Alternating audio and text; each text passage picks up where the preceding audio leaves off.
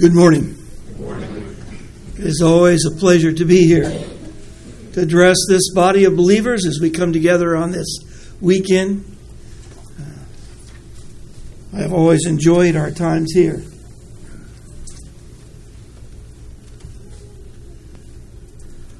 Diamonds in the rough.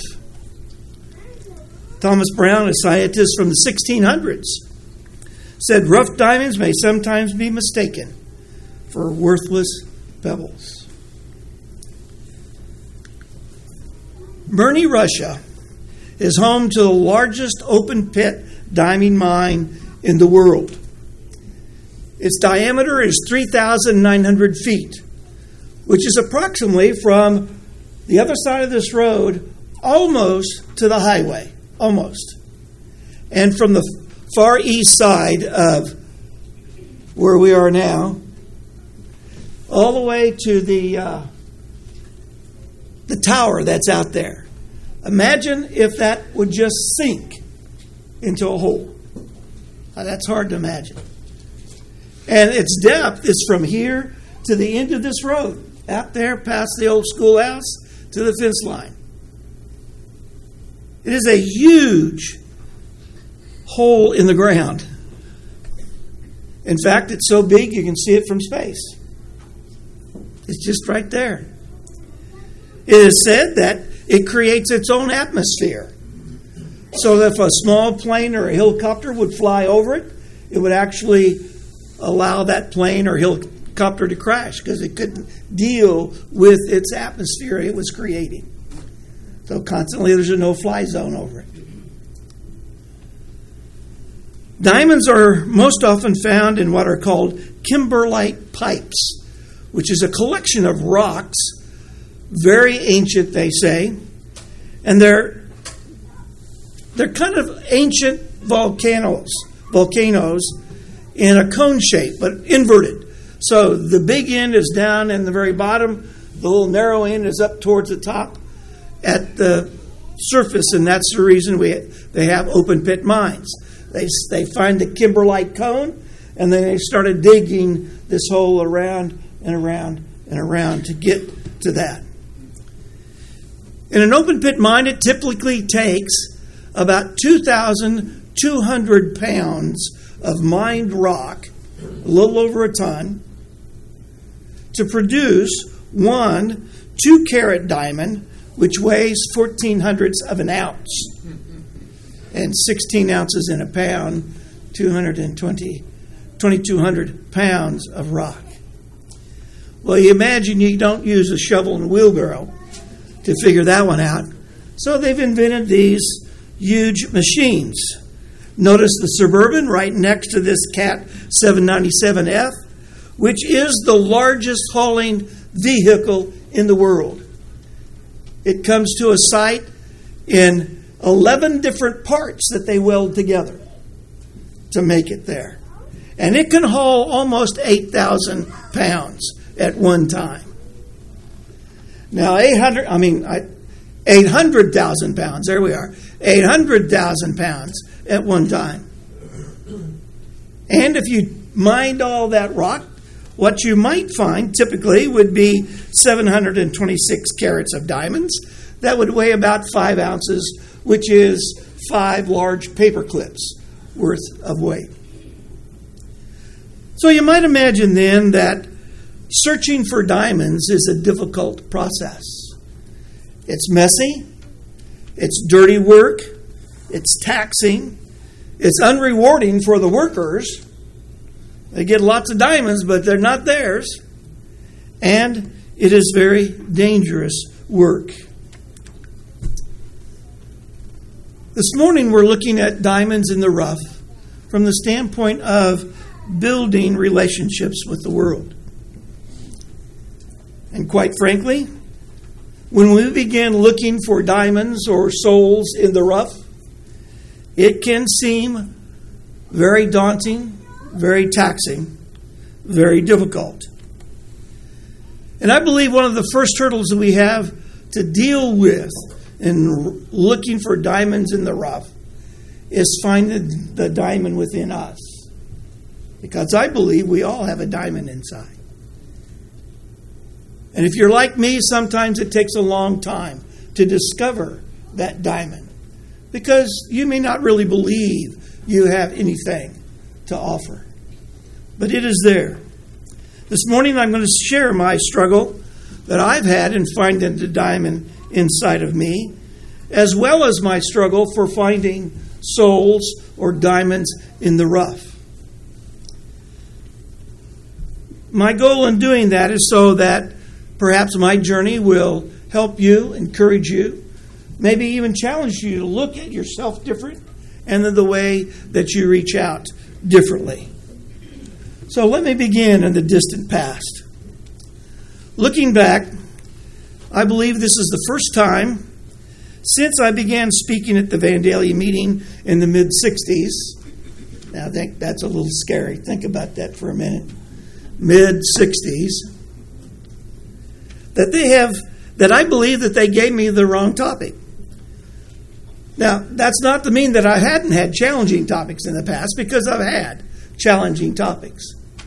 But you see, those topics always brought a sense of excitement, because I knew I was going to discover something that was critically important, or something that I could share with that. However, this time, I felt significantly unqualified to speak about building relationships with the world. I seriously wondered if I had anything to offer. There was no excitement about this topic for me. In fact, there was only self-doubt that I could even address it. And that paper sat on my desk, my computer desk, for quite a while, trying to figure out what I was going to do. Because, see, growing up in the late 50s and early 60s, I believed in the application of 1 Corinthians 15:33. Do not be deceived, evil communications corrupt good manners. And it was very clear to me in my growing up years that meant that you didn't make friends of the world. You kept yourself separate. And the only friends you had were the friends that were in the Church of Christ. You need to understand, I was very zealous in that application.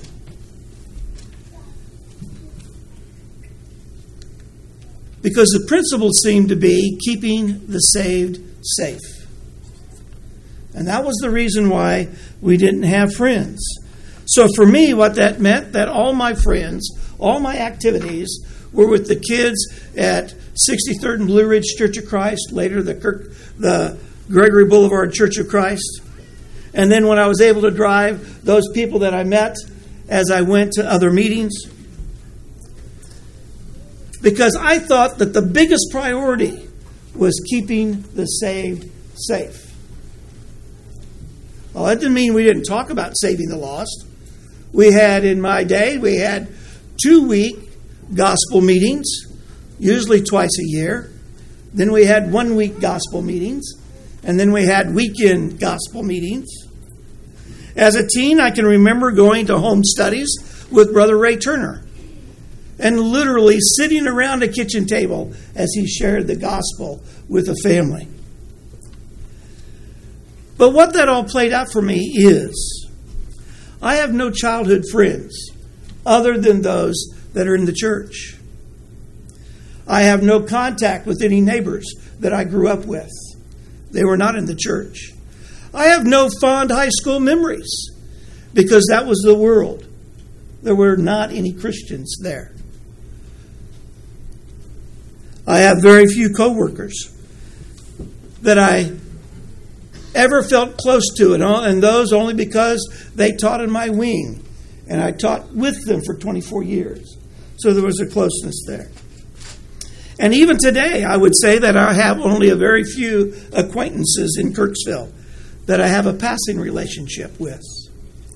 You see, that mindset, keeping the saved safe, still follows me. I know it's there, so I work at it, but it follows me and helps me and points me in a different direction. So first of all, a disclaimer before I go too much further. This is my history only. This is how I interpreted what was being taught to me. Because I value those that were my mentors in my childhood. I value those kids that I grew up with. I value the evangelist who drum the power of the word into my mind during those years. That was all important to me. And I'm greatly encouraged to see our young people gathering together into a community of believers, as was mentioned earlier. Because I think we missed that for several generations. I think there was not cohesion, and this is marvelous to see. I share all of this so that you understand, while the only thing I felt about this topic was guilt, because I just didn't know what it is. One of the questions they asked me is, how do we build relationships with people outside of the church to facilitate teaching the gospel to them? And I don't know how you do that. I have not. I still don't have an idea of how to do it. I can preach it. I can teach it. I can talk about it. But I don't know how to live it. So this is not a comfortable topic for me. I am not good at building relationships to facilitate teaching the gospel to someone. Now, that's not to mean I don't have relationships with the community.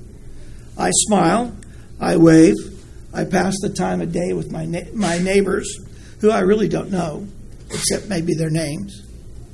I have not made a connection because, again, mindset, keeping the saved safe, and fighting that attitude inside me. So I volunteer in the community. People know me in the community. But as far as teaching the gospel to them, I've not had a single time when I have met with one of them to talk about the gospel story. So I feel pretty incompetent about this subject.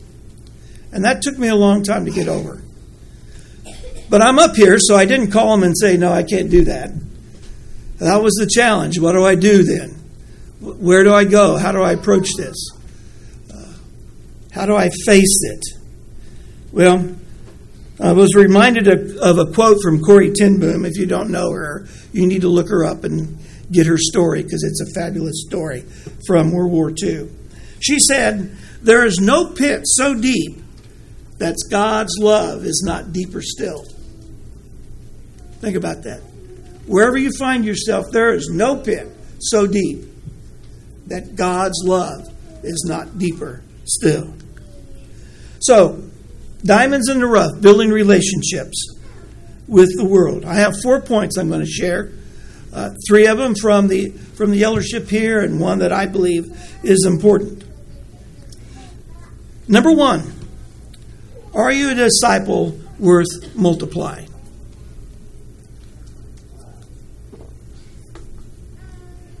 That's an interesting question, isn't it? Am I a disciple worth multiplying? You know, I believe that we all have a sense that as we become disciples, we're supposed to be disciple makers somehow.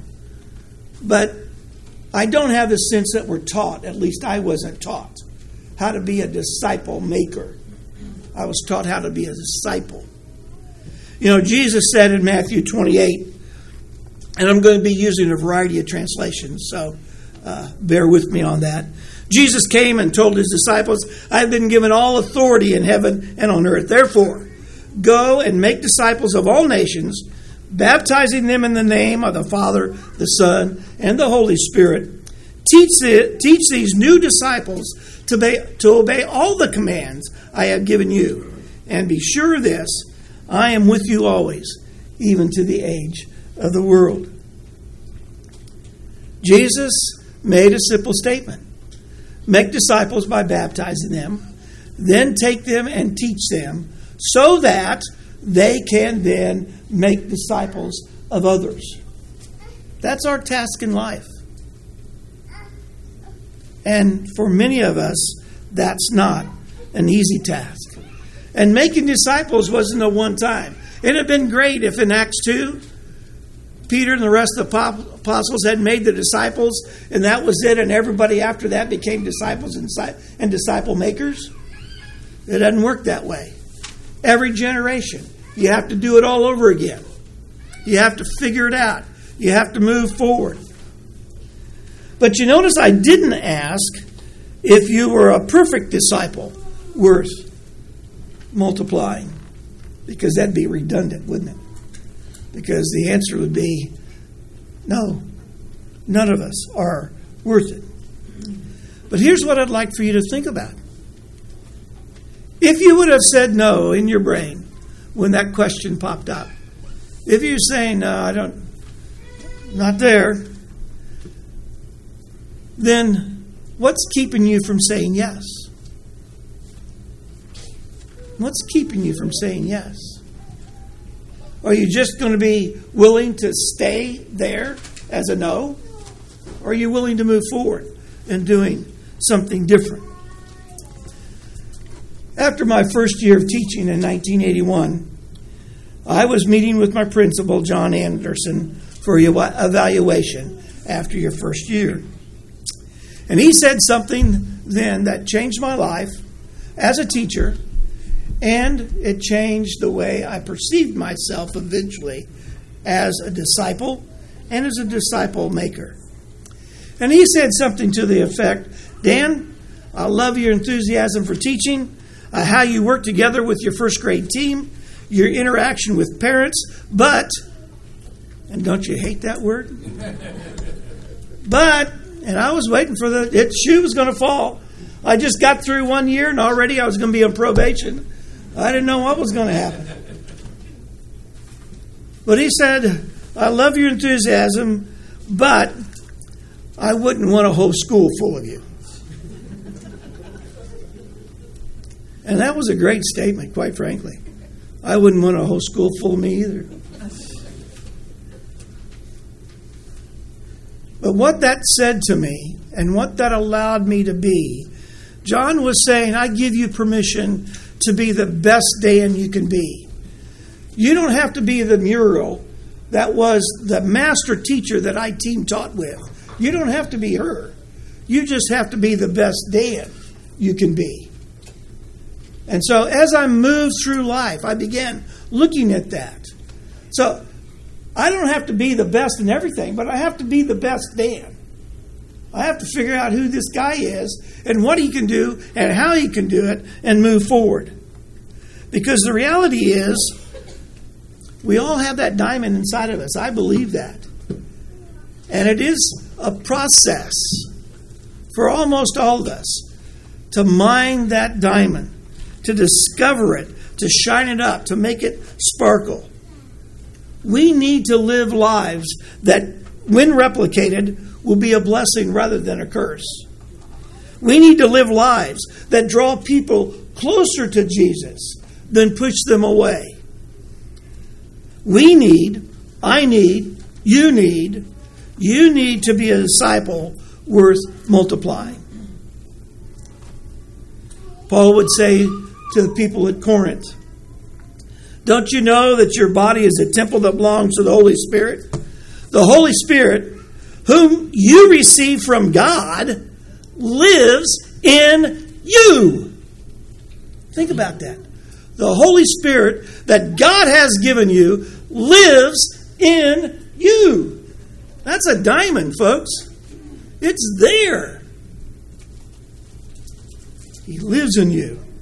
You don't belong to yourselves. You are bought for a price. So bring glory to God in the way you use your body. This discipleship that we do is simply recognizing the gift that we have been given and how we are to use it to share it with others and to interact with the fallen world. So, a couple of points then from the elders. How do we let our Christianity show in the things we do and say in our daily lives in a way that others will notice and want to know why? And quite frankly, that's a very old question. I can remember hearing that question as a child back in the 50s and 60s. It's still a good question. However, I didn't quite like it, so we're going to do something different. We're going to have a survey here, unofficial. And I think I know how it's going to come out, but you may surprise me. So we'll see how this has worked. So I'm going to make two statements. One at a time, I'm going to make a statement.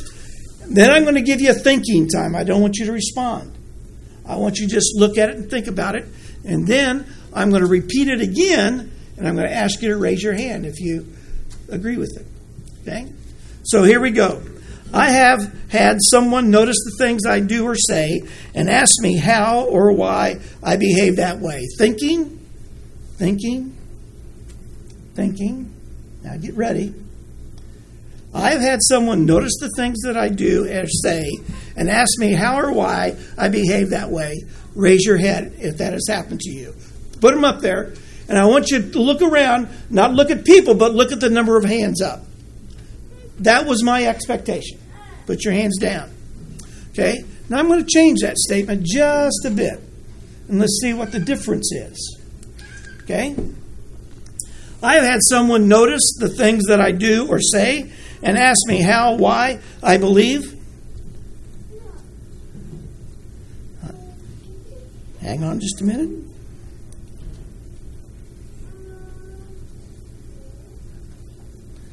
I have had someone notice the things I do or say and ask me how, why I believe that way, and it led to at least one Bible study.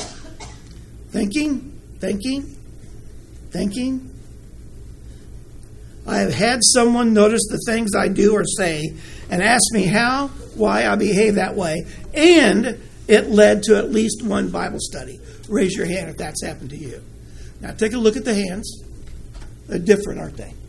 You put your hands down. Different. You notice I didn't raise my hand either. It's different. So there is something about not just living a life.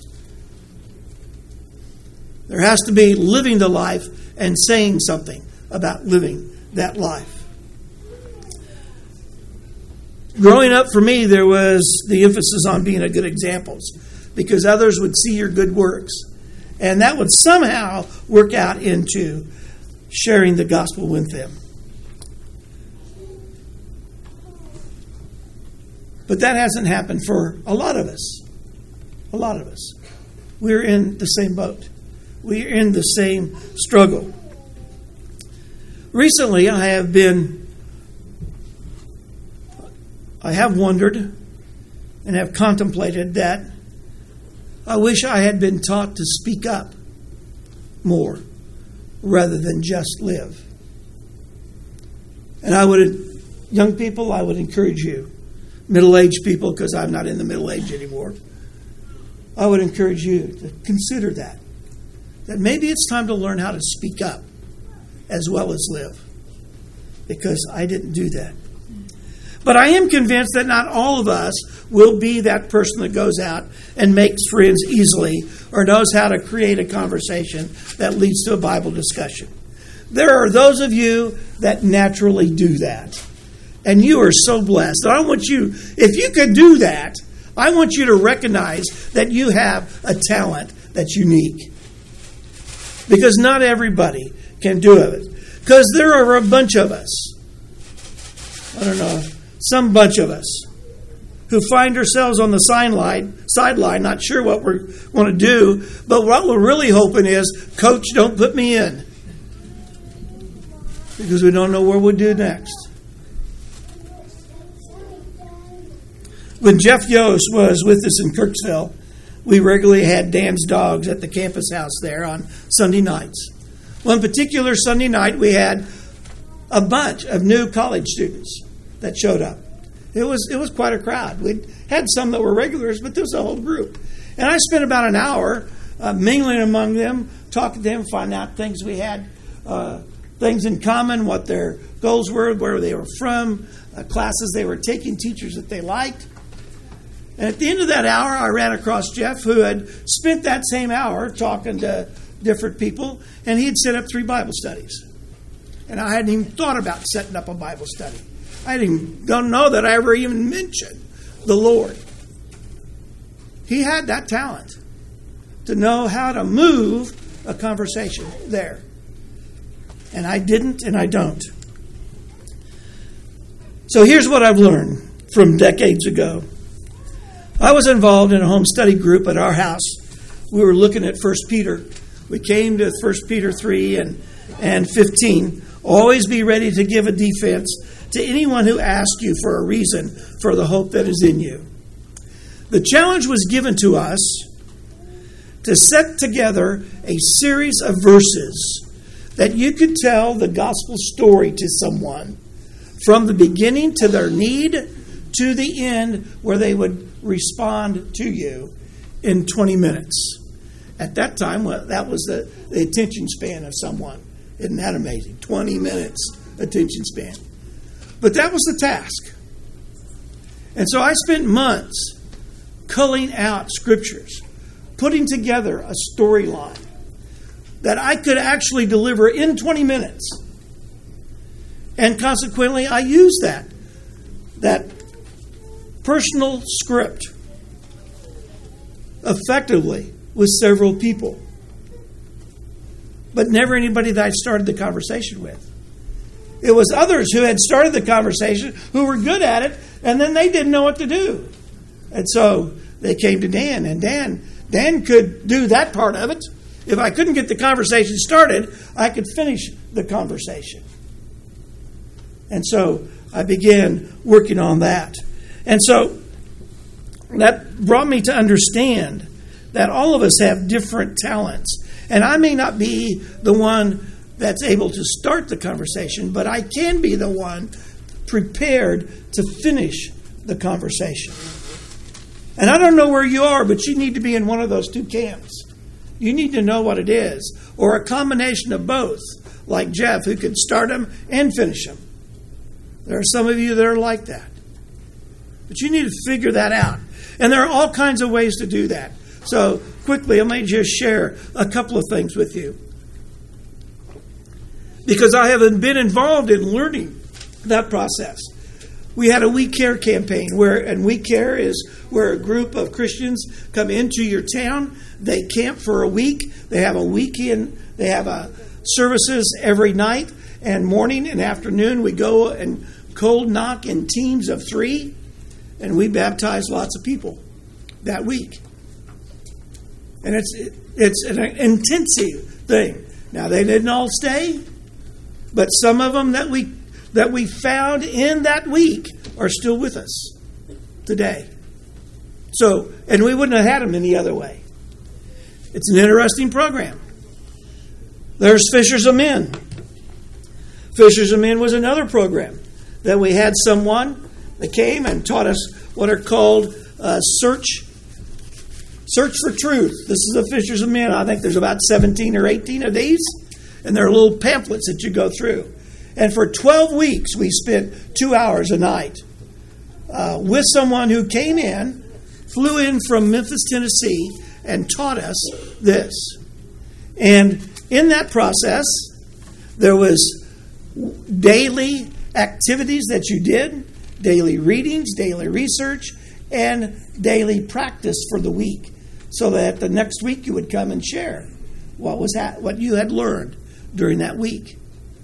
And this covers not only learning about salvation, but a lot of other topics.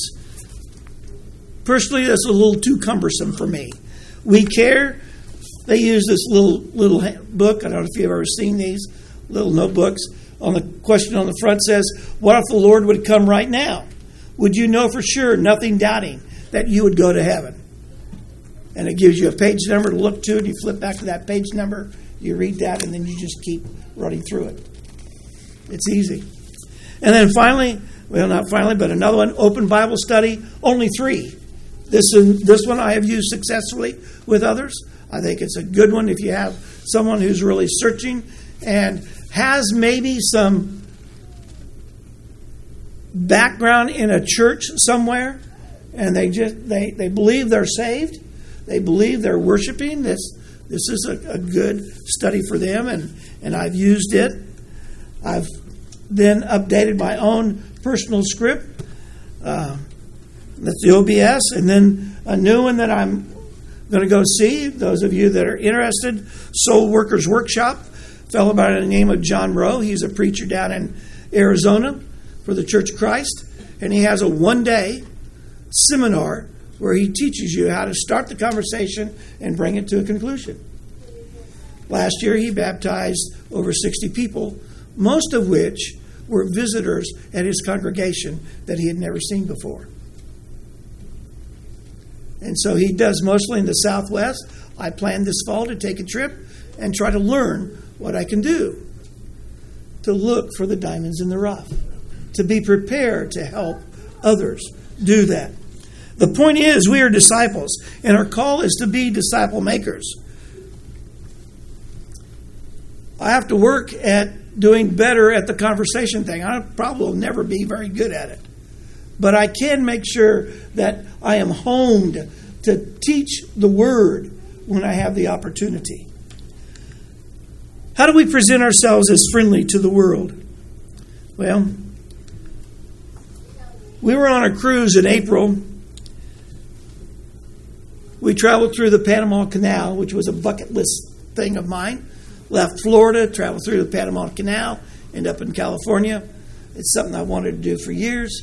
Finally able to do it with six of our friends that also were friends for like 60 years or so. A delightful time. But we had a young man that was our steward, Christopher, and he kept our room tidy, and he made these cute little animals up here out of towels. If you've ever been on a cruise, you know that happens. I don't know how he does them, but they're marvelous. But we also had a server by the name of Primrose who attended to our every need for lunch and dinner. And it was great. But there is a mandatory gratuity that you pay on a cruise. Doesn't make any difference. It's 18%. For those of you that are on cruises or thinking about it, just know, once you pay for the cruise, you're not done. There's more. So 18%, because there was two of us, that's 36% gratuity for every meal that's there. It's an amazing thing. So Christopher and Primrose were working one-on-one because even though that gratuity that they had taken out was to be split among all the staff, they were hoping for personal gratuities. They knew how to be friendly, folks. And quite frankly, most of us know how to be friendly, don't we? We can be friendly. Sometimes we don't want to be friendly, but we can be friendly. What we have to do is make sure that we're not too busy, or we're not too involved, or we're not too unsure of ourselves to share that friendliness. But we also, I believe, need to be involved in our community. And remember, that's something new for me because I'm busy keeping the saved safe. Now I'm involved with the community. And that happened since we moved to Kirksville. In about 2015, Galen and I joined a community event called Main Street, Missouri, which is a national organization that teaches you how to bring businesses and excitement into the downtown area in small towns so that they grow and become a part of the environment. And we just love that, and we helped us contact business. We were representatives for the Chamber of Commerce because the church joined, Kirksville Church of Christ joined the Chamber of Commerce, and we became representatives for the church. We were involved in activities that were going on there. As that, it gave us lots of things. I am a member of the Lakes Park and Recreation Committee, and that was really where it started because Galen reminded me when I was pretty sure I wasn't going to be able to put anything together. In fact, last Sunday I asked the congregation to pray for me because I was still struggling. I had about 4 pages or 5 pages, and I didn't like any of them that was there. But she reminded me that taped on my door on the computer office there was a personal note from the mayor after a repeat appointment to that, and it says, "Dan, you are so kind in all your service to our community." Makes a difference. You're there. but I haven't had a conversation with him about the Lord. On Facebook page, as someone a lot of you probably know, I just found this week. Homeschool friends, I'm thankful to be on the board of this group. So please let me know if you have questions. We offer lots and lots of field trips and events and mom meetups, clubs, age-specific groups, parties, book clubs, chess clubs, CPR certification, teen meetups, field day, park day. It also happens to be a very effective response to, but what about socialization? If you can't make the kickoff but would like the sign-up link when it opens, feel free to message me. Part of the community. Opportunities are there. And I mentioned Fishers of Men earlier. One of our ladies from our congregation was really involved in that, partly because you got extra points for doing extra things, and she likes points. So she did a lot of extra stuff. And part of that was practicing each one of those little booklets on a friend with the idea, well, I just need to practice. Would you be my practice partner? And she practiced on someone who was a friend, who was not a Christian, had not come to church. And after that was over, the lady and her friend and I had a conversation. He was baptized. He's a part of our congregation now. So it works. But my big deal, I think, is young people. I really hope that you are encouraged to reach out to your peers. I think that's critically important this time. Much different than how I was brought up. But even more important than that you seek information about how to do that. That you get instruction about how do I reach out? How do I move from point A to point C to point D so that it makes sense to somebody? How can I be prepared to share the word? Am I ready to actually sit down with somebody and share the word with them? If one of my friends said, "Okay, I don't get it. Tell me why you believe." Can you sit down and in 20 minutes or so share the word with them? I would encourage you to ask for that from your eldership, because I think it's critically important for us as we move forward as a body that we make that a priority. Being friendly can help open opportunities, but it is a lot of work. Paul would say in 1 Corinthians in the 9th chapter, he says, "Even though I'm free of demands and expectations of everyone, I have voluntarily become a servant to any and all in order to reach a wide range of people. Religious, non-religious, meticulous, moralist, loose-living, immoralist, the defeated, the moralized, whoever. I didn't take on their way of life.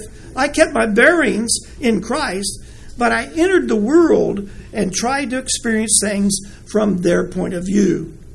I've become just about every sort of servant there is in my attempts to lead those I meet into a God-saved life. I did all this because of the message. I didn't just want to talk about it. I wanted to be in on it." 1 Corinthians 9 reveals several basic principles for us about searching for diamonds in the rough. You find common ground. You don't have a know-it-all attitude. You make others feel accepted. You're sensitive to other people's needs. You validate people where they are so that you can move them to where they need to be. You know, if you don't have a heritage in the Church of Christ, if you're new to this culture, if you will, then probably something like this happened to you. Somebody was sensitive to you. Someone was friendly to you. Someone came close and helped you. C.K. Chesterton, a Christian apologist in the early 1900s, said the Christian ideal has not been tried and found wanting. It has been found difficult and not tried. That's pretty challenging. And finally, number 4, because my water's out.